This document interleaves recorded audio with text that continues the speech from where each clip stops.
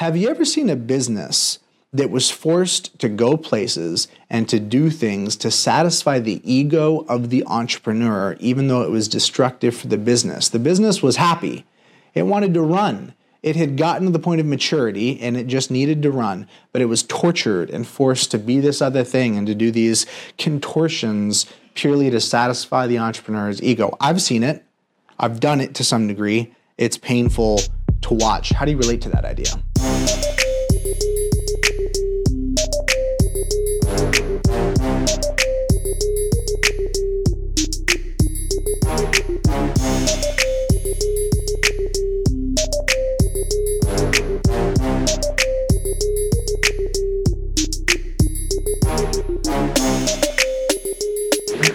Coming to you live from the multiverse, it's the J&J podcast. Here with my co-founder, partner in crime, the other J, the other half of the secret sauce, brother, kicking off this new endeavor, a new podcast. I couldn't think of a better guy to be doing it with. Thanks for being here. I appreciate that. I can think of a lot of better guys, but I was the only one in Austin today, so I'm glad that you took me up on it. You were the only stunt double available. Yes. So I'm excited about this because we're talking about kind of a big idea, which is what we learned over the last decade.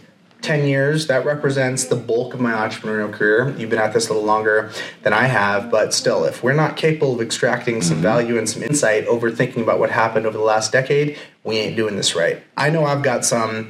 I know you've got some. Before we jump in, what are we actually talking about? What happened over the last decade for you? What were you doing? What were you up to? So, for me, my birthday that end in a zero culminate with the decades, right? So I turned 40 this year, turned 30, in 2010. So typically those birthdays that end in a 0 and a 5, you start to reflect. And even if you don't, if you start to have a change of a year, you reflect a little bit of change of a decade. That's when people really start to sit back and say, where am I at? What's going right? What have I learned? What do I need to readjust? And so you challenged me when we came in here. What are some of the best lessons that I learned in the last decade? So what do we call them? The tens? We're in the 20s now. What do we call the last year? I don't even know what the name of that is. From 2010 to 2020, the teens. There we go, the teens. The teens of 2000, of the millennia. Right. A lot has happened. It's my second decade of being an entrepreneur. Wow. Been kind of a self-supported, completely unemployable entrepreneur since I was 20 years old. Basically. Yes. Mm-hmm. Working on my third company with you at Renscale. First company was Pound Interactive, my website design company. Then Juicy Results, which was first a marketing agency, which turned into a sales and CRM consulting company. And now we have Renscale. So that's what I want to do today is reflect on what are the driving lessons that I'm taking forward with me into my third decade as an entrepreneur. All right, so let me reciprocate. So 2008, I started manage my property, lead gen operations, selling leads to property managers, basically just a kind of a clone of all property management. Do that for a couple years. Realize I want to pivot, start doing Lead Simple, start doing PM Grow, pivot into Profit Coach, pivot into Renscale, a series of kind of a string of companies all within the same vertical. The thing that comes to mind for me right out of the gate is a quote that you told me, and I believe it was from Dan Kennedy, about what is the one strategic advantage that you would want to have. If you could wave a magic wand and have any form of a strategic advantage, well, I'll stop there. You tell the rest of the story then. So it's a Gary Halpert. Gary Halpert concept. So I love this because I learned this in a book about copywriting.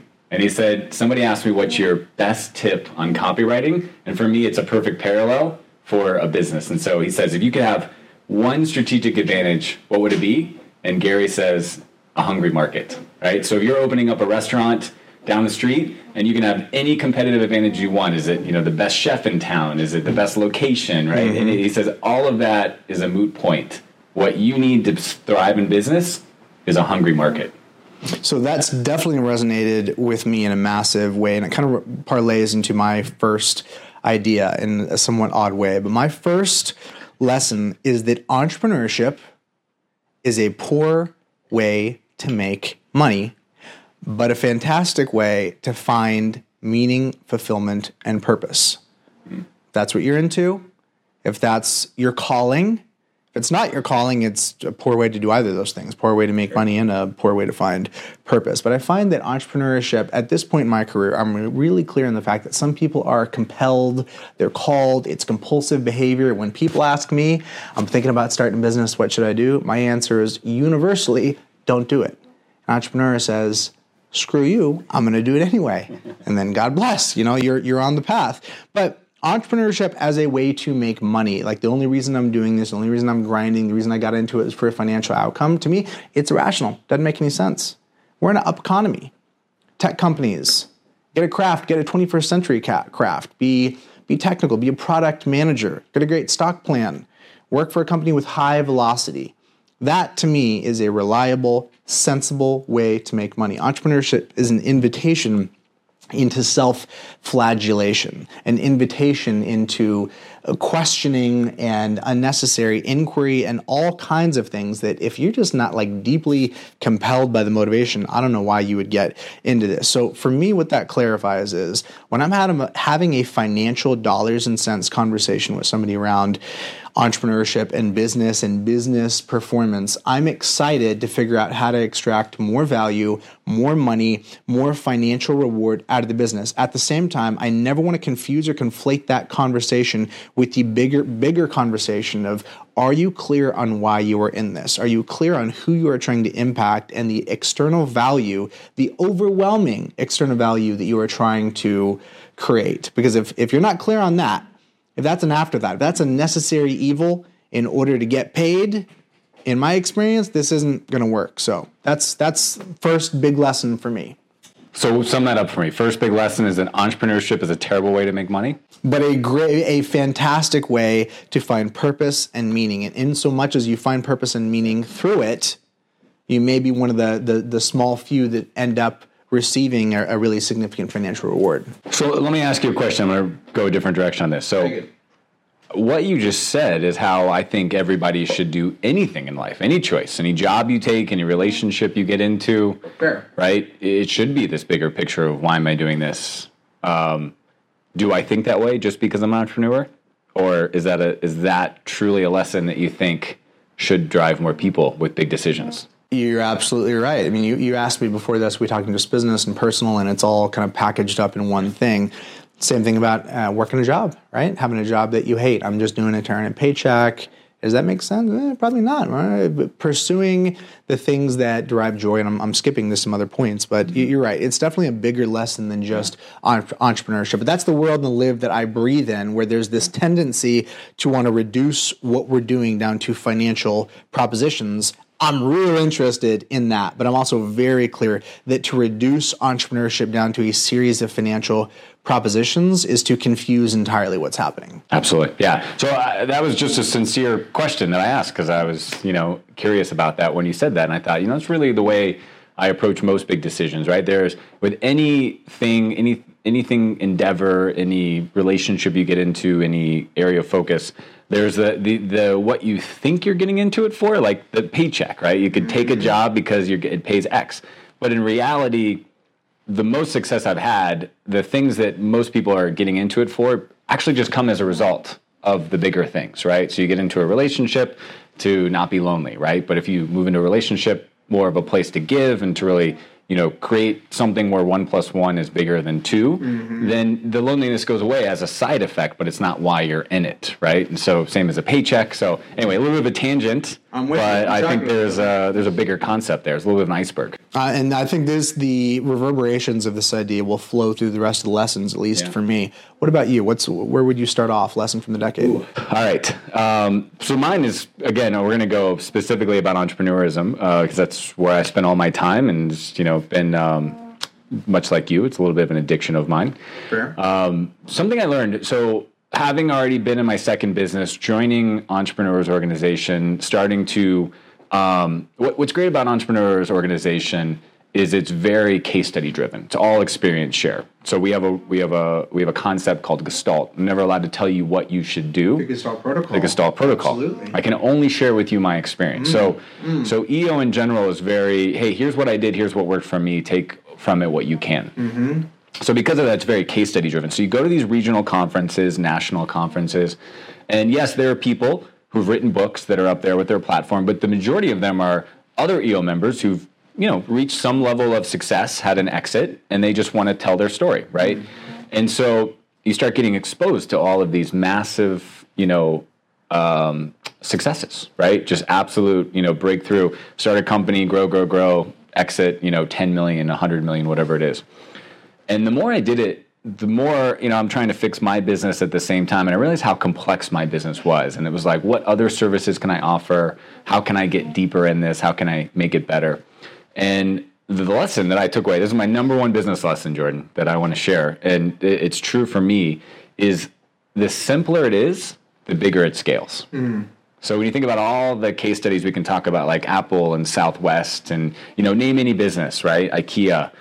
It wasn't that they started the business and did everything well for everybody. It was that they refined and refined and refined until they found one nerve, one thing that was big, that everybody cared about. And they just kept getting better and better and better at that. And then, of course, you look back and you're like, oh, well, now Apple has a bunch of products and things like that. Southwest does all these things. But when you really look at the growth from 0 to 1 to 2, it's really about simplicity.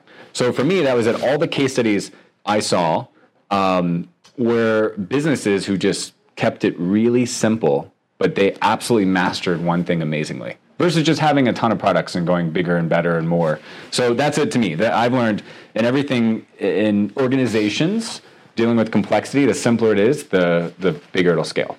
I love the conviction that you have about this. Working with you, I've seen this come up a number of times where you really push back when there's any sense that we're compensating, kind of using, there's a lot of crutches in business, right? Like working harder. Working harder is a crutch. It's a pretty shitty crutch, and it doesn't take you real far. Yeah. I think we would all... Adding features. I think we would all intuit that Richard Branson, 1,000 times more successful, he ain't working 1,000 times harder, right? Nope. So complexity is a poorer crutch. Working harder is a poorer crutch. And that's very much what I think is my tendency from time to time, is to look at a situation and ask myself, what is a way where we could just, in a more incremental way, add value, as opposed to focusing on a more exponential solution, or as opposed to focusing on working with the right set of people, right?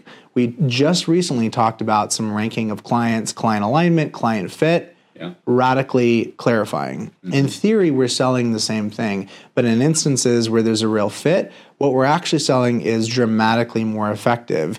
So in our business, I noticed that the simplicity is what creates velocity, and it's the velocity that's this compounding factor. Agree? Well said. It's the flywheel. It's the good to great flywheel, right? The first spin is hard. The second spin's a little easier. And eventually you just have to stop pushing because that wheel is just greased and it's spinning so fast. To me, that only comes from the essence of solving a problem, not from piling on a bunch of features or taking on more tangential markets, right? It's about honing down. Less and less, getting that wheel balanced, right? It only spins if it's perfectly sanded and balanced, right? So that to me is like the visual I always think about with our product offering. So how do we get that to a perfectly round, absolutely balanced, as nothing more than it needs to be wheel, so that it can spin as fast as possible? Essence over form was one of the things that we initially talked about in coming together in our relationship. Essence over form is another way of saying, let's not get over married to the structure. Let's not get over married. Let's not bring dogma into this relationship. What's the essence of what we're trying to do? We're trying to build something that is creating massive results, that's a ton of fun to run, and that is highly profitable. ELF would be another way to put it, that Joe Polish phrase, easy, lucrative, and fun. As I think about the second lesson for me, it's related to this, and it's the idea that you are not your business. When I wind back the clock to my first business, they were one. Me and the business were one. If the business did not work out, I did not work out. If the business didn't work out, it exposed the fact that I wasn't actually an entrepreneur. And where I was at, I would say, wouldn't far from saying that I kind of questioned my manhood and my identity related to that. Having started multiple entities, it's very clear that I'm not. Some of those have died and they're dead, and I'm still alive and I'm still going. And better for it, probably. Absolutely. Shedding things. So the idea that I am not my business is questioning the idea that my work is my worth. It's also allowing me to allow a business to have its own life independent of me. Have you ever seen a business that was forced to go places and to do things to satisfy the ego of the entrepreneur, even though it was destructive for the business? The business was happy. It wanted to run. It had gotten to the point of maturity and it just needed to run, but it was tortured and forced to be this other thing and to do these contortions purely to satisfy the entrepreneur's ego. I've seen it. I've done it to some degree. It's painful to watch. How do you relate to that idea? Yeah, I think there was a big time when my marketing agency, Juicy Results, was really growing, right? And I had dogma. I had my identity wrapped up on what kind of clients we were going to work with, who we were going to be, how we were going to handle the service. And all I was doing was getting in the way of my team, which was trying to make the company better. Like you said, the business wants to run, whether that's the demand from the market or the momentum that your team has. And, for me, it was an extension of me, right? It was the ego and the identity. So I can definitely relate. And held the business back for a lot of years because of that, before I realized that I would rather be right than right. You know what I mean? Like, I'd rather the business work than me be right personally. Right? I love that. So the initial business that I mentioned, Manage My Property, that business didn't die. That business, at the point that I left it and I put it in passive mode, went from being this thing that was forced to bear all of the full weight of my lifetime of aspiration to instead being a place that only gave me a paycheck. And eventually, that was pretty awesome. Once I got over it not fulfilling all of this ambition and it just became this passive entity that sends me a check, that's actually pretty cool. That was really clarifying for me that sometimes killing something, letting something die, or at least removing the aspiration that you're placing on top of it is the most functional thing that can give birth and be the seedbed for a future thing if you're willing to create the space and have enough belief in the future. My actions in the present are always rooted and anchored in the level of optimism that I have about the future. It's clarifying to me. I come back to it time and time again. You and I just had a conversation recently about scarcity versus abundance. And for some folks, those terms can feel a little uncomfortable. What are we talking about? Is this Tony Robbins, just pure belief? But in practical terms, the level of optimism that you have about the future informs the amount of risk and the flavor and the quality of the bets that you're willing to make. So when I'm running a business and I get it to the point where it's sufficiently mature, there are some lessons that you have to imbibe. Things like, I'm not that important. If I've done this right, the team can actually run. Well, what does that mean for me if I'm not needed? What does that mean if my contribution in a team meeting was 10%? I added some value, but it was incremental.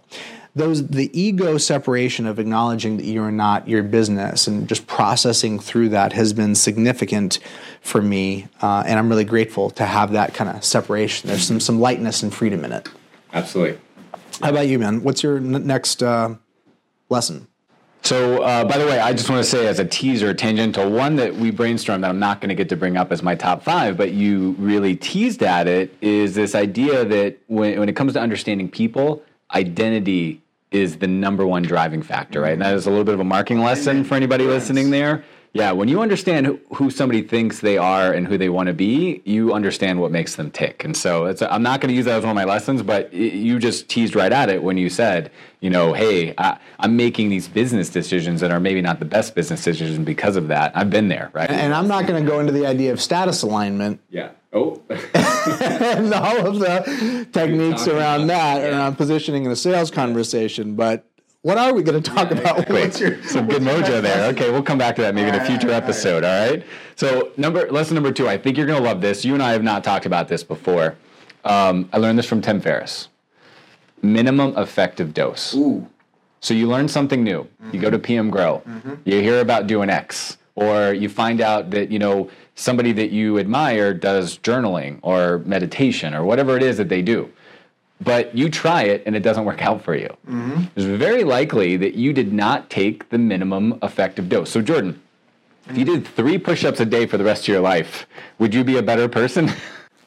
No, not really. Not, no impact. Yeah. If you did 11 push-ups, well, you might still get sore, but you're probably not going to get the results you want. You know what I mean? So now we start doing 20 push-ups every single day. We might start to be tipping into minimum effective dose. So if you're trying something that you're excited about, that somebody else did, everybody else is talking about, either meditation or journaling or, goal setting or cold calling, or whatever it is, and you say, I tried it and it didn't work. Yes. Did you hit the minimum effective dose? Oh, I love this. Just like medicine, right? You just take a little bit of medicine, but it's not the minimum effective dose, you don't get better. Oh man, this is like burned into my mind as somebody that's been in a position of teaching and propagating certain ideas or practices and then having it put back. Tried that, didn't work.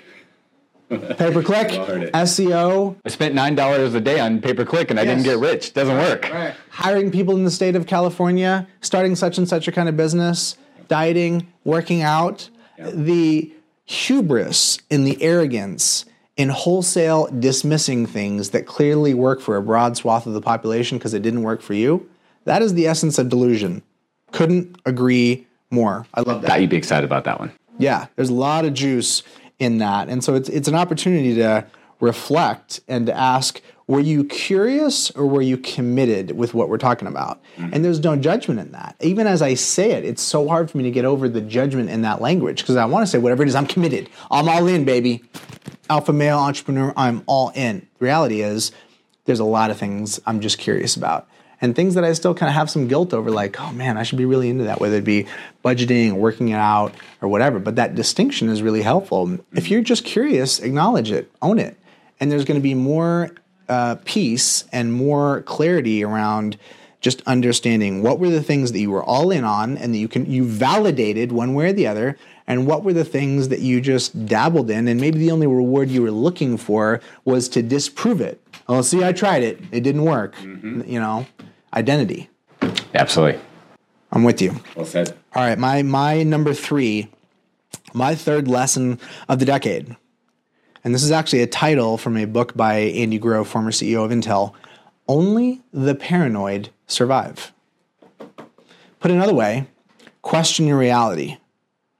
Put another way, resist the institutional imperative. Yes. Cognito ergo sum, I think, therefore I am. For the entrepreneur, I'm here, therefore I'm going to bust my ass, baby. I'm going to work hard. I'm going to fight hard. I'm going to make it work. I will overcome. All of that is appealing to me on a deeply ingrained way. Like 5-year-old me being in the presence of my grandpa and my dad outside doing work projects and it just being really clearly communicated, you can do anything you want in life except be lazy. Because if you are lazy on any level, you are the scum of the earth. That was really clearly, but organized crime is about at parity with being lazy. That was what was communicated to me, and I took it to heart. And the result of that is that my autopilot is able to achieve a sufficient level of success that it's really easy for me not to question it. My autopilot doesn't look like me failing through life repeatedly and just flailing. My autopilot looks like a level of success that most people would be happy with and that I should be happy with. Who am I to question that? However, my ambition is sufficiently above my autopilot that I really have to stop and pause and ask myself, what is really going on?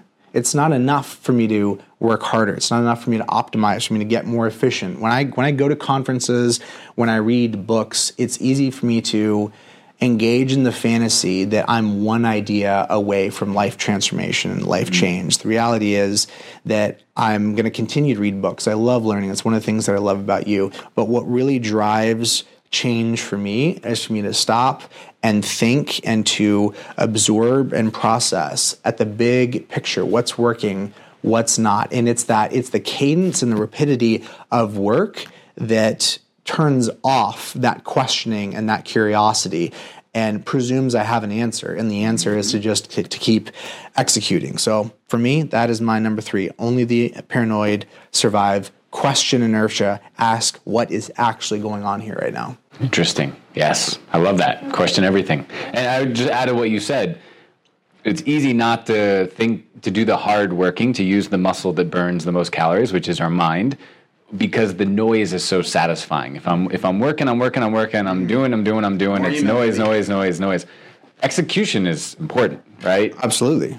But execution without pausing and to make sure you're on track and not running east to see a sunset, right, is just insanity, right? And so it's that noise that can be addicting that we have to unplug from sometimes. And it's immensely satisfying when we do. At least it is for me, right? When we have a time like we're about to do this weekend where we just sit and we say, we're not going to work in the business. We're just going to talk about what's possible and ask the questions. You're going to challenge every rosy assumption that I bring to the table, and you're going to tell me we can't do that, and I'm going to have to argue with you and tell you why we can. Right? And it's immensely satisfying, right? Yeah. Because we're going to have to go through that process. So I'm obviously teasing about the roles we play. But yeah, I completely agree with that. So, all right. So that was number... Here's the last thing I want to say about that. Yeah. We know it's not about effort. Everybody has the same number of bullets in the chamber. One of the things that I appreciate about you is that I intuit and I sense that you follow this same train of logic. The train of logic is this. I want a level of result that is beyond what I currently have, that's never going to change. My ambition assumes one of two things. Either there's some external force preventing me from being more successful, or it's me doing it to myself. I assume it's the latter. Mm-hmm. If it is the latter, that's derivative of my actions, which are derivative of my thoughts. Therefore, there is a massive level of upside in being told and being informed and finding out that I'm doing and thinking things that are wrong, quote unquote, or incongruous. Sure. Either win or learn. Yeah. That's very meaningful to me. When there's an oh shit moment, in part I'm like, yes, I found it, baby. One more, I'm putting it in my backpack. I sense the same thing about you, and it drives a lot of optimism for me and a lot of openness, and it's one of the things that's allowed me to shed dogma. Well, let me add to that.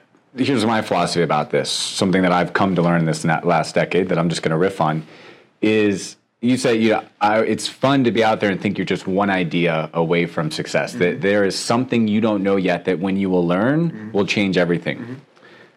I have started to realize, and this is by people far smarter than me, that, we get bigger breakthroughs by unlearning something that we think is wrong. Ooh. It's actually that we're walking around with a backpack full of broken ideas mm-hmm.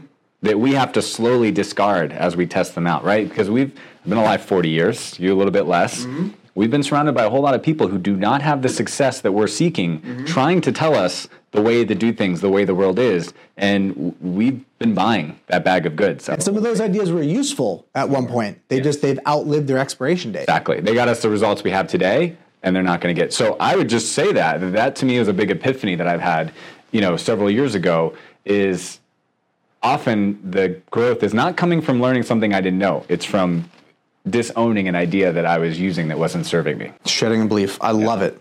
Yeah. Love it. So that was a bonus one on the side. There we go. All right.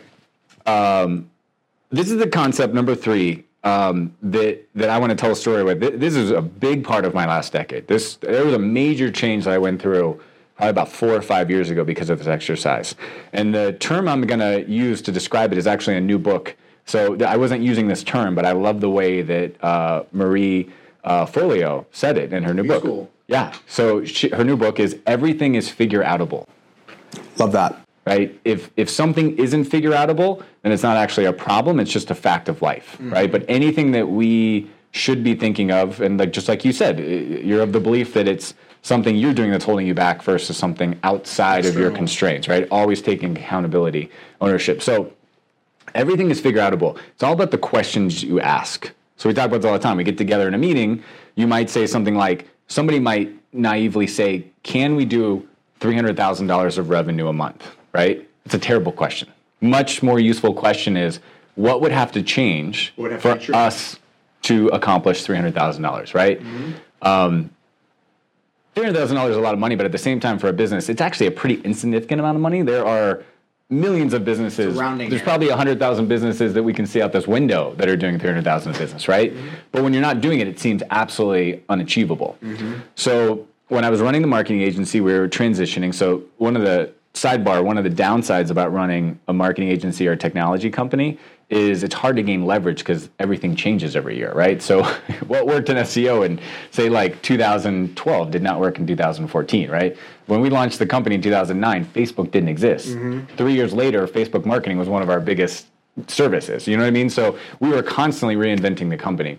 And we were going through a particularly challenging time where we realized that things we were selling were not competitive, right? We're really trying to reinvent things. We weren't making any money. We're growing on the top line, but we're losing all this money. And so we'd have all these meetings, and I was trying to engage the team. And I just remember I was sick and tired of, I'm saying, well, what if we charge more? And the immediate answer was, we can't charge more because nobody else is charging more. Okay. Well, what if we simplified it? No, we can't do that because the people are only buying because they're getting the full suite of services. Okay, so what if we outsource? Oh, no, we can't outsource sex because the reason they're like everything was can't. So I heard something on a podcast somewhere along the way where someone says, I stopped using the word can't because can't immediately cuts off your thinking. As soon as you say the word can't, it's a message to your brain that there are no more options and it's an excuse to stop looking. And so I said, guys, we're not going to use can't in our meetings anymore. And I had this little bracelet that someone gave me. Right. I said, if you ever hear me say the word can't, tell me. I'm going to try to make it 30 straight days without moving the bracelet from one wrist to the other. Because if you catch me, I'm going to move the bracelet to the other wrist, right? And so what it did was, me doing it personally as the leader, it became infectious, right? And so I would challenge them, and they'd say, we can't raise our prices.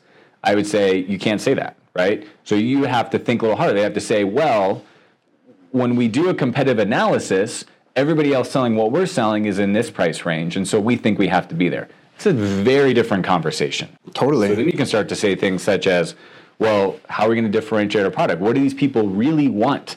Why are they spending that? Are they spending that because that's what they're used to? What's the value they're getting for that, right? And it completely changed the conversation. So everything is figure outable, and it's all about the question, the way that you phrase the question.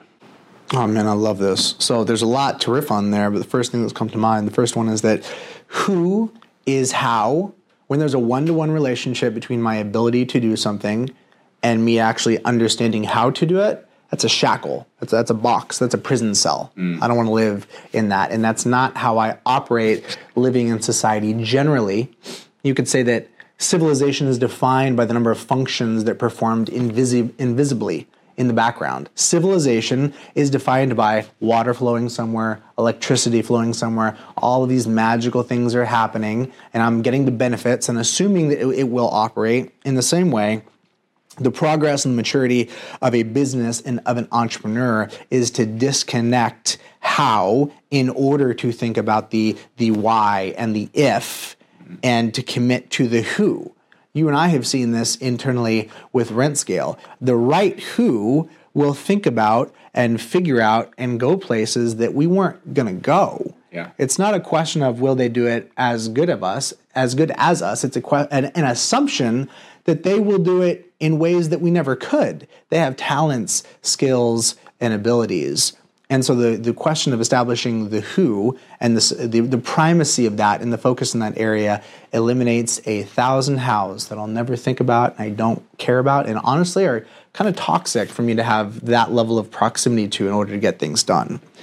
Corollary thought is being able to say, I don't know, and the honesty of being able to admit that you don't understand something. We were talking about this just previous to hitting the record button. There is this idea, not to philosophize too much, but there's this distinction between objectivism versus existentialism. Objectivists believe that there is an objective reality and then debate the degree to which we can perceive it or understand it. Existentialists believe that everything is subjective. There is no objective reality. I fall on this spectrum as an objectivist who believes that I have a very weak grasp on reality. And in light of that, I might as well optimize and go after and focus on the belief set that most aligns with the outcomes that I want for myself and my others. But the first step there is saying, I don't know. Clinging to the idea of certainty around can't. Can't is a form of certainty. What are you getting from that? You know, it's not like it's not completely irrational. There's some benefit. In that situation, what would you say the team was getting from the can't that motivated the clinging to it? That's a great point. I mean, people crave certainty, right? And people, going back to identity, right? They, we've done everything. We've worked really hard, and we haven't been able to solve this problem. There's nothing you're going to say in a meeting or ask that's going to all of a sudden solve this problem. We've already done all the thinking. This problem is unsolvable. Yeah. So by the very nature of being open-minded to there being a solution, I think that they were specifically, they were great people, but this was the culture I had created, which is a whole nother conversation. Genius with 1,000 helpers, whole nother. Yeah, absolutely. They didn't want to be open to this idea that they had not found the solution and that the solution was there. Hey guys, Jordan and Jeremy here. We wanted to pull you away from this episode for a second to tell you about an online training we've put together to show you exactly what the fastest growing property managers in America are doing. You're going to learn how to attract the clients you want, protect the margins in your business, and consistently set and hit meaningful sales goals each and every quarter. Now, there's a simple but powerful framework that will help you do this, and I'll walk you through all 4 steps of the framework. We started RentScale because of the gap between how much effort and process goes into the operational side of the business compared to sales and marketing, even though the growth function is arguably where the bulk of the value-creating potential exists for each and every business owner. The answer is going pro. The answer is operationalizing sales. And I'm not going to lie, it's really hard work. But the reward is worth the price. And that's the reason we've gone so far down the rabbit hole of property management sales. We've now built sales playbooks for over 70 property management companies, and the results have been extraordinary. I really wanted to break the art of scaling down into a proven, repeatable process that any business owner can implement. It's called the blueprint for doubling your door count in the next 1 to 3 years, while replacing yourself and building a team you love. And it's totally free. You can find it online at doublemypm.com. That's doublemypm.com. PM being short for property management, of course. We basically spilled everything we do to help managers grow on this one training. So make sure to get to doublemypm.com today. Enjoy the rest of this episode, guys, and see you on the training.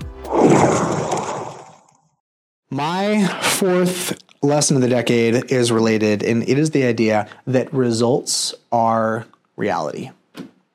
When I think about self-assessment, I think about grading myself along such and such a rubric, I can really simplify by interpreting results as the answer to the question, how am I doing in such and such an area? How effective of a leader am I? How effective of an entrepreneur am I? We can make that kind of an open-ended, ambiguous thing where we could debate, or we could just say, well, what are actual results? What is the size of organization, moving at what pace, driving what kind of revenue? Assuming those are the objectives and goals, which for me they are, that is the answer. I don't need to make it any more complex than that. And using that heuristic allows me to own what is actually happening, which is incredibly empowering. The upside of blaming yourself, which a mentor told me many, many years ago, best 2-word piece of advice I've ever gotten, blame yourself.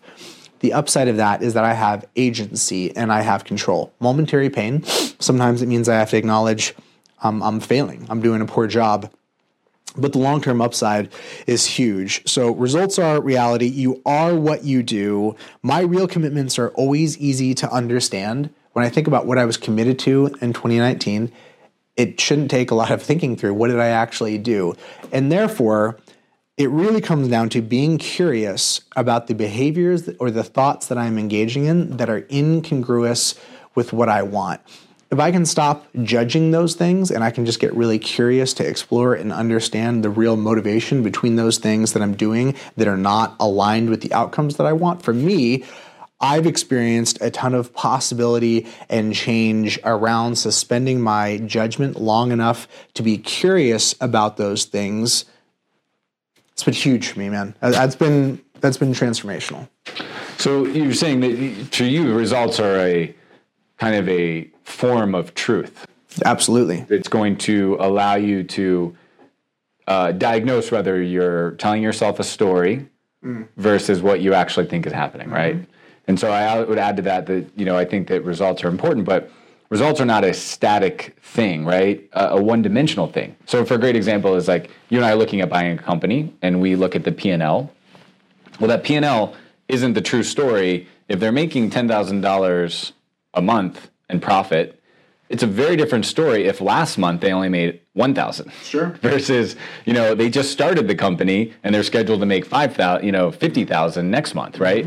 So it's something I always think about. True, like, you know what I mean? Like, yes, people love results because they're black and white, right? But I always try to keep in mind the real value is when you are around, when you were part of it or you were privy to what happened, and you're able to pair the results with the cause and the effect, right? The results with the effort, right? I think that's one of the things that I really value and crave is always understanding what were the results and what truly led to those results, and how do I strip everything else away. So I just want to add that. I've been thinking a lot about that, the dynamics of results, and not just looking at them as black and white, but that there's actually many ways to look at a result and decide what's for you. Having done consulting, you appreciate the importance and the relative low cost of applying nuance and inquiry relative to the results that it creates. Yes. In my own life, I have so much certainty that it's like, hey, there's just no nuance. Like, my thoughts are true. We don't need to go too far. Yeah. With someone else, it blows my mind how much value can be created with just through inquiry that stems from not knowing. I genuinely don't know. So I'm just asking questions, just peeling back the onion. And so from my vantage point, it's really easy to kind of parse out what's going on and to have you explain to me at a level of depth that can expose a root cause issue that when I apply it to myself, sometimes that level of inquiry isn't always there. So I'm with you. Nuance is everything in business. Yeah. Nuance is the whole game. Mm-hmm. So I guess my takeaway there that I've learned is that results matter, but the story about the results are equally important when you can really put them together, right? So people, I don't want to hear a story, just show me the numbers, which I crave that, but I'm having an appreciation that they're both equally important, and it takes some real sophistication to not let the story blur the results, not let the results completely crowd out the story. You've probably heard me say before what I make up about the situation. Yeah. That's a way of relating to this. By me saying what I'm making up about it, I'm prefacing it by saying, I don't understand what's actually happening here, but I'm having an emotional reaction to it, and I want to share it with you in order to validate its truth or not. Yeah. The story that we're making up about things is reality for us. So 100% with you on that. Yeah. I love it. What do you have as your fourth lesson of the decade? All right. Let's talk about team, Jordan. Something that we've been very fortunate with at Rentscale, but we've been fortunate because we've been very deliberate. And I feel like we are both building Rentscale on the back of all the mistakes that we've made in the past. Myself specifically, but I know from conversations we've had that you're drinking the same Kool-Aid I'm drinking. Absolutely. And I've spent decades making terrible team decisions, right? Falling in love with people, having an ego and not letting people be better than me, right? Not giving people what they need to grow, like expecting growth, but not wanting to water, right? Not putting in what I need to get out of it. So it is another thing I can really attribute to EO, is that I think most people, so when you start a business, or even if you're a manager, Jordan, everybody thinks they know how to hire people. Like, there's no class on how to hire somebody, right? Like, nobody talks about this. It's just like this assumed thing, like, okay, here's your job. You're going to have a team, no problem. Go hire. Like, and everyone's like, oh, I'm great at hiring people. Like, no one, you know what I mean? Like, how hard can it be? I want good people to do a great job. You do too, right? I mean, we're all optimizing for the same thing. It's crazy, right? I know how to do this job. I know what a good person looks like. I'll know it when I see it, right?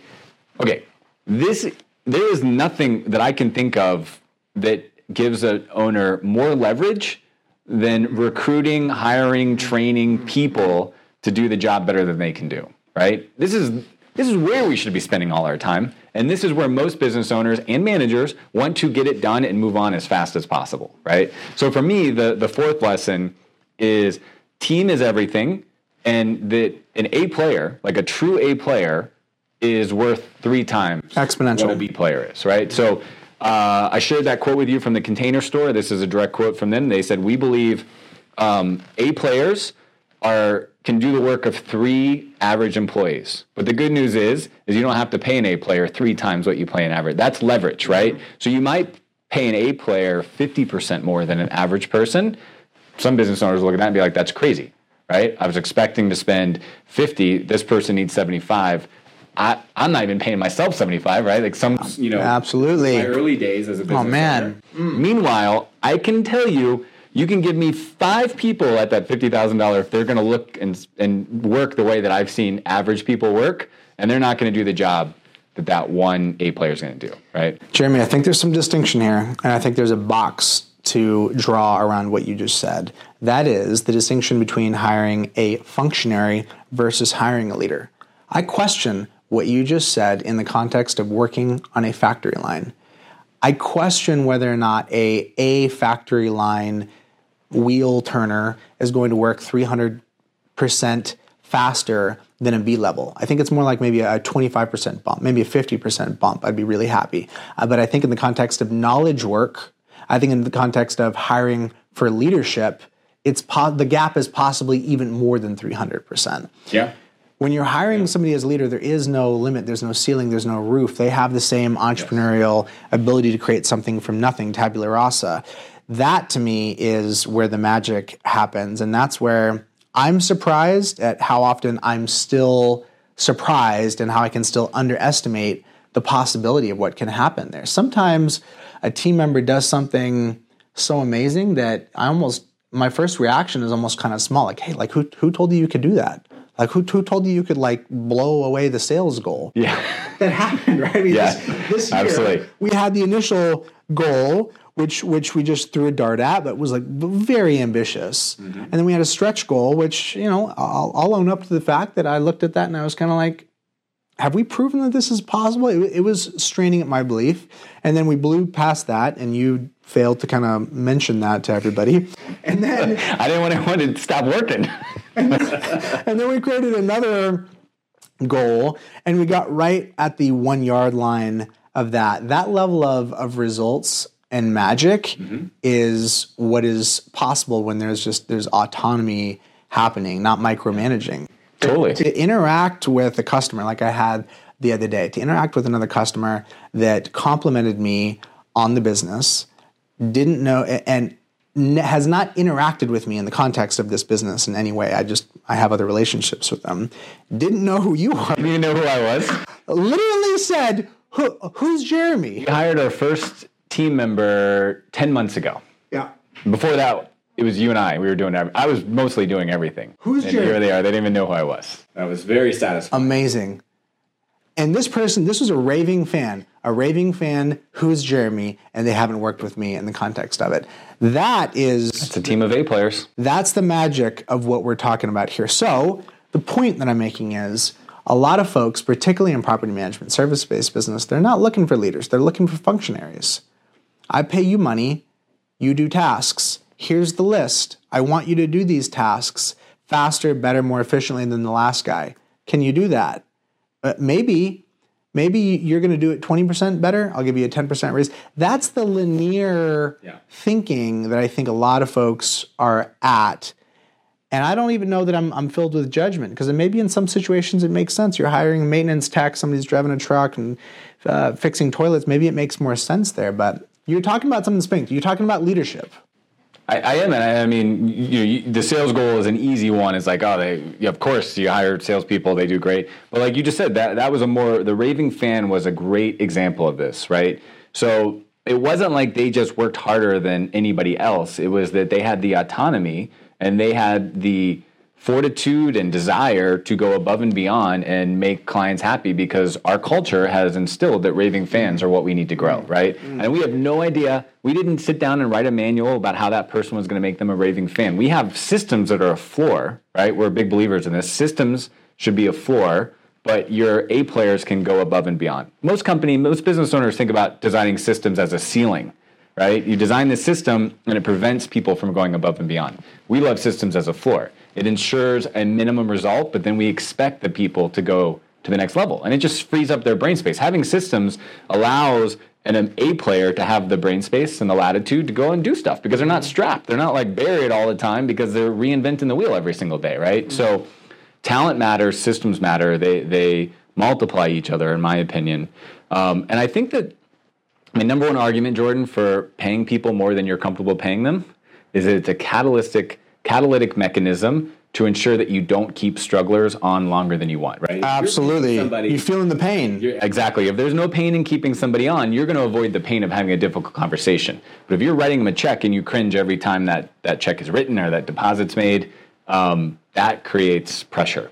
And so we need that discipline and stress sometimes as managers and entrepreneurs. So do you have a definition for an A player? Have you ever talked about that or thought, like, what is an A player? How do you define an A player? I think of an A player as fundamentally having an entrepreneurial skill set and mindset. They take a sufficient level of ownership that solutions will be found, and they are sufficiently aligned with the values of the company that they're able to answer their own questions by relating to the highest values. I'm in the middle of reading a book by Ben Horowitz right now, his most recent book.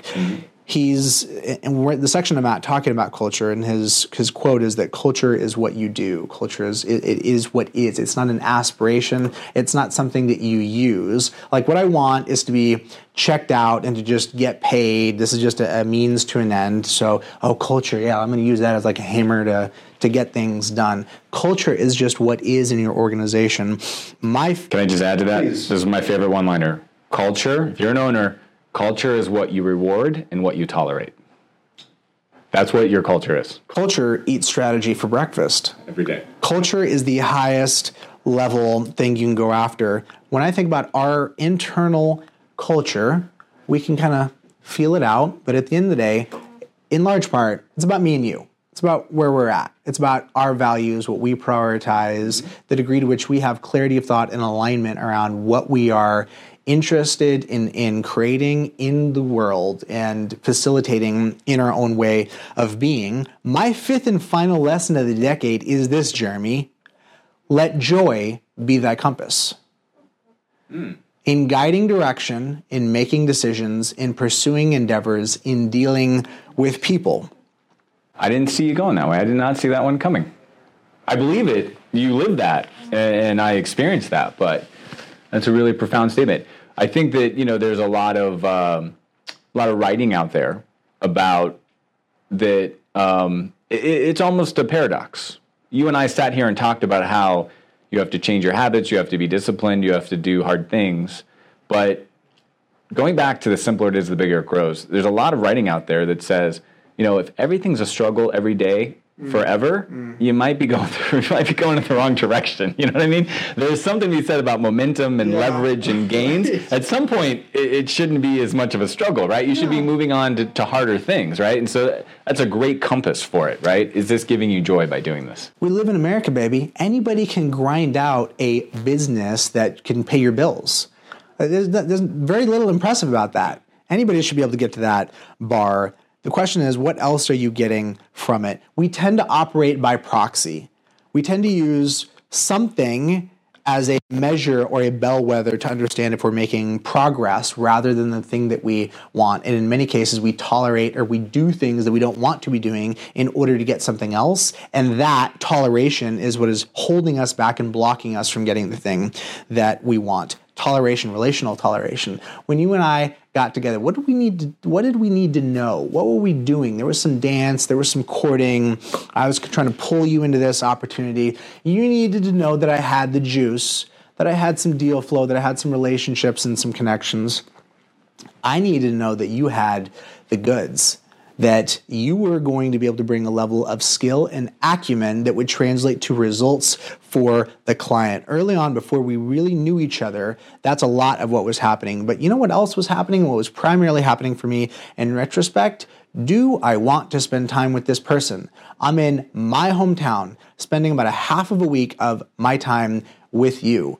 If the entirety of what I am going to get out of this can be expressed in a spreadsheet, that ain't working for me. And I didn't run a lot of spreadsheets on that X factor. It was something that I intuited. So joy for me is this compounding factor. When I have joy and I'm experiencing it, it's the exponential gap. When I am tolerating things, I feel and I act and I think small. When I'm in the zone from a position of high confidence, high effectiveness, working within my circle of competence, it's an exponential gap.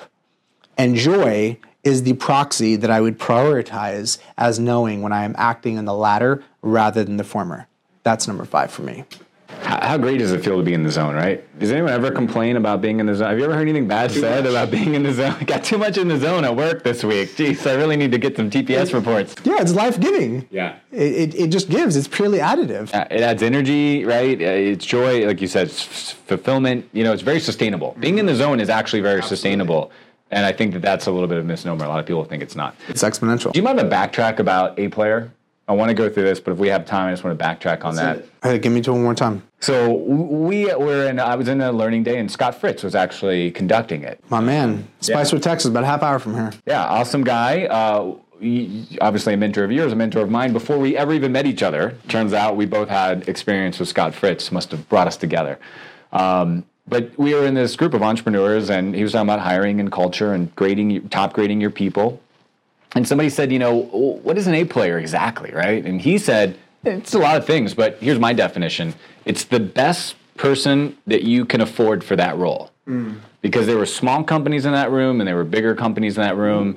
And he says, you should always hire the best person that you can afford. And so what I learned from that later, which wasn't that day, is that there are 3 types of talent, especially in knowledge work like we're talking about, right? So when you're doing big, hard things or, property management and a lot is at stake, you need the right people. There's 3 kinds of talents at a high level. There is potential talent. That's somebody who you look at them and they look like they can do the job because they have some criteria. That's most of what of us hire. Most of us, especially at RentScale, all of our job descriptions are made up and they're new, and it's not like somebody's moving from a direct competitor, right? Like we're putting, by the very nature of the innovative work we're doing, we are forced to put people into a role that have never done it before, right? And we can do that successfully because of potential talent. Now, potential talent is usually the less expensive, right? It's like a rookie contract. You get drafted and you get like the lowest contract, and what do you have to do? You have to prove yourself. Right? Bit of a hedge. Yeah, exactly. So if all you can afford is emerging talent, then you are going to, it's always the trade-off, time or money, right? What resource do you have? So if you have less money to hire somebody who's already proven in their potential, you need to invest more time understanding if you think, verifying that they're going to be able to do that job, right? Which is, we do a lot of that work. We do a lot of work for our clients. We're hiring BDMs who have never done property management sales, but we spend a lot of time trying to work through and de-risk if that person will do the job. Next level is emerging talent. So this is every job description that like every entry level job has is, must have 2 years of experience, right? If we go on Indeed right now and we threw a dart at 10 job descriptions, I bet they'd all say must have 2 years of experience of this, right? That's what everybody wants. Right. They don't want to bring in the veteran who knows everything that's going to cost them a fortune, but they want someone who's kind of done it. That's emerging talent. It's kind of the next tier, right? And then you've got proven talent. Proven talent is always the most expensive, right? So that rookie who got a cheap 3-year contract who then leads the NFL and the Todd Gurley who leads the NFL in touchdowns for 2 years in a row, they're going to get a proven player contract, and you're going to pay that guy a lot of money, right? There's less risk in a proven person because they've done it before, but you pay them a lot more. So you have to spend less time vetting them out because you watched them. They worked in your industry. They've been working forever. And so, you know what I mean? So anyway, there's just a staircase there. So, for the business owners that are listening, they're hearing this and they're like, all right, yeah, they're talking about spending all this money on people. Once you really understand that your A player is going to be relative to your budget, Absolutely. Right? And there's tools to understand how to hire that person. So I'd be remiss if we didn't share that because that's a little more actionable. Jeremy, dramatically clarifying. When we talk about hiring a salesperson, which is a conversation we're constantly in with clients, it's really helpful to me, and I think clarifying the client to hear that in a sales context, an oversimplification, if we just said SMB, mid-market versus enterprise, that killer salesperson, that trained assassin that just finds these monster deals and bring them in, they don't want to work for you. They want to work for a very large pharmaceutical or technology company, and they want to get paid, what do we say, $500K to $1 million? Yeah, and they want to get stock options, all kinds of things that we can't, that we don't have at our disposal. So we got to take that off the table. Yeah. That's not what we're talking about. Let's get real clear on the pool of options that would be a fit, that would want to work for us, that we could manage to actually steward and train commensurate with our abilities. there are certain people in certain positions that you and I are not capable of leading relative to where we are currently at. There are certain people that are going to demand too much, or it's overkill for the specific role, or what I'm willing to pay. So there's a lot of clarity in just getting really clear on who am I really trying to hire for, and separate from that, who is really going to apply in light of the package and the culture of what I'm putting out there. And if those things aren't synced up, it's not going to go anywhere good. Exactly. And another, to just add to that, don't look at someone else and say, I need a salesperson just like they have, because that's a different company than you have, right? Absolutely. Even if that company looks like yours, it's not, And so that's the work we do, is learn your culture, your company, your role, your clients, and then we find the right fit for that. That's the way you should hire every role. Absolutely.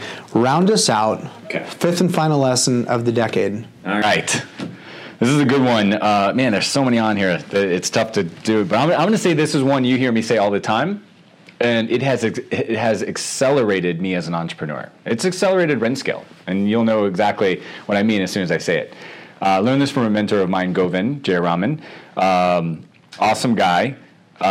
Make it bad, make it better. The number one reason that people don't get started is perfectionism, right? It is so hard to go from the ground floor to the 10th story of the building. It's so much easier to take the stairs, but everybody forgets that there's like stair 1 and stair 2 and stair 3. So it's, I heard this recently. I mean, I'm always interested. There's always like every year, Jordan, there's a study that contrasts really high-performing people with average people, right? What's different about them?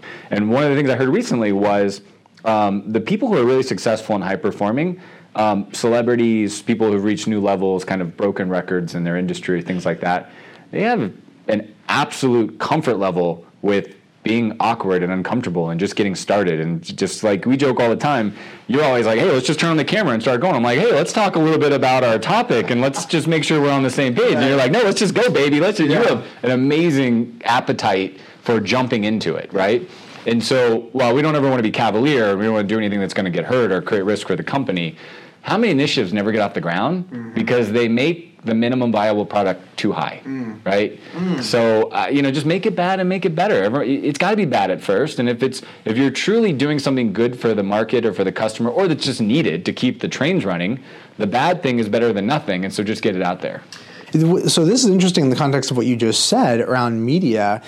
If I don't want to do the video where I'm supposedly going to say something that is informational or useful to the client because of how I am going to look, what's going on there? Is that about service to me or service to the client? Because if the hang up is I'm self-conscious about how I'm going to sound or how I'm going to look, or I'm not putting on the level of performance that I want to, that's about me. That's not truly about service. You could apply this in so many different ways. I think about company names. You have some really interesting feedback around company names, some things I hadn't considered, and I've appreciated that. But when I think about company names, there are some cases, like for example with Lead Simple. The original name of Lead Simple was Lead Connector, and the website was Lead-Connector. Horrible. Was it a .biz? .biz, maybe. And in that case, .tv? the reason that we did that is that it was so bad that it was going to merit. This has to be corrected. But we got the upside of shipping. Yeah. And shipping, and assuming that market validation, if you own the outcome, and if more client feedback is the raw fuel that you use to improve your offering, then speed and shipping, that's that virtuous circle. It gets me the inputs that I need to improve and get to better. 100%. Here, let me give you a parallel for rent scale. When we first started working together, before we'd hired any team members at all, you booked the very first sales mastery 4 weeks out. We were going to go to Salt Lake City anyway on a business trip, and you said, hey, we got some clients in Salt Lake City. Let's throw a big event and train everybody on an all-day, BDM seminar, right? And I had done some sales training before, and I had some content, so it wasn't like we were starting from scratch. But now here we are a year later, and we've had 2 full evolutions, have gotten better, about to do a third. That product, if you look at that event as a product, is so much further along than if you would have said, Jeremy, like when you're ready, let's have this event. We'd probably be having our first sales mastery right now, right? And that's been an amazing thing for our community and our brand and just getting to know our customers. We just had a lot of fun. Yeah, man. So I'm laughing at, like, we're just so much farther along because you said, hey, we're going to have this event in 4 weeks. Are you cool with it? And you said, I'll book the people if you can manage the content, right? And we divided and conquered and we went to work. And like I said, we're so much further along because of making it bad the first time. You know, there's a really interesting corollary to the idea that you can't read the label from inside the bottle, and that is you can't understand what is needed in the mind of the prospect if you're just using your own internal relative reference points. The bar that you and I would apply when talking about sales internally is going to be very different than where the client is at. What the client knows about property management, the level of PTSD that they have had in dealing with certain property management related issues is so different. It's high def, whereas the client and the prospect is working at Crayola level. And if you can't reconcile and see the gap between the two, then it prevents you because you think there's going to be this tax. Jeremy, I'm gonna do it. I'm gonna make it bad. Something bad's going to happen. There's going to be a cost. The market's going to see it. It's like the virtuoso who's playing a Rachmaninoff concert and they mess up 28 notes, and I will never be able to know which 28 they are because I have no appreciation at that level of excellence. Totally camouflaged to you. Yeah. Love it. Let's make it bad, make it better. A decade in the books. I'm incredibly excited to be working with you going into the next decade. For somebody that's looking ahead, for somebody that is we're recording this on January 3rd, for somebody that is thinking about what to carry into the next decade, what is your advice for focus from one entrepreneur to another? Parting thoughts, closing words on focus and priority for other entrepreneurs. Ooh, you know, I get excited about focus, right? That was the first decade of entrepreneurism. I said all the time, my 20s, my first 10 years of entrepreneurism is like I had an oil field in Texas and I had 50 wells dug 20 feet deep, right? None of them were flowing oil. There was a lot of work digging 50 wells. It was a lot of work. From the surface. Yeah, from the surface. But none of them were none of them reached gold, you know? Yeah, baby. So focus has been my, mantra. But at the same time, we don't want focus so rigid that you're blinded to opportunities, right? Like the Jordan and Jeremy story is I was so focused with my Juicy Results, which was a similar business model, but it was industry agnostic. And you approached me, and you were right. There was an amazing opportunity here. It was a hungry market that had a real need for something that we had proven in a bunch of other markets. And if I would have dogmatically fallen in love with my focus, I would not be here today. Mm-hmm. So this is in parity with why I'm in Austin, right? The team is getting together. I tell the team all the time, we want you to bring as many great ideas as you can, but I only want you to bring them to the quarterly meetings. And I'm obviously joking a little bit there, but because once we set the machine in motion, we do not want to wake up every day and look around and ask if we're running in the right direction. We just want to run, and then we want to strategically schedule in times to be flexible and to look up and look around and say, are we running in the right direction? Are we running fast enough? Should we take that hill instead? So I would say that, predefine the points where you're going to measure progress and reassess and schedule that time in advance. We have those scheduled for the whole year. Yeah, the whole year, 4 times, completely broken. EOS, exactly. Quarterly retreats, whatever it is. Honestly, Gazelle's Rockefeller Habits does this, Scaling Up does this. Yeah, seriously. This is such a universal thing. The business quarter has been around for 100 years, exactly. Right? So schedule some time on a quarterly and monthly basis, right? And then just stay focused in between those meetings. That's kind of my parting words. I love that. My parting words are being overdoing. It's about the art of becoming. Who are you becoming? Prioritizing that, getting clear on who you need to be in order to do the things that would allow you to have what you want, rather than inverting that, which is where I spent a lot of maybe the first half of this last decade at. I'm excited about being with you on the journey of this podcast and what we're going to be talking about, exploring topics related to sales, exploring topics related to entrepreneurship, branding, position, and marketing. You are like a walking Encyclopedia Britannica of business knowledge and acumen. I rarely get outfoxed and outmaneuvered in my ability to randomly invoke acronyms and concepts that are business related and are actually of value. Yes. You are one of the few people who do that. I am committed to one-upping you throughout the course of this show in that regard.